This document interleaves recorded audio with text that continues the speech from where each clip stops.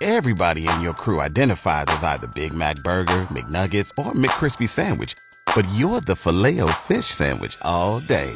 That crispy fish, that savory tartar sauce, that melty cheese, that pillowy bun. Yeah, you get it. Every time. And if you love the Filet-O-Fish, right now you can catch two of the classics you love for just $6. Limited time only. Price and participation may vary. Cannot be combined with any other offer. Single item at regular price. Ba-da-ba-ba-ba.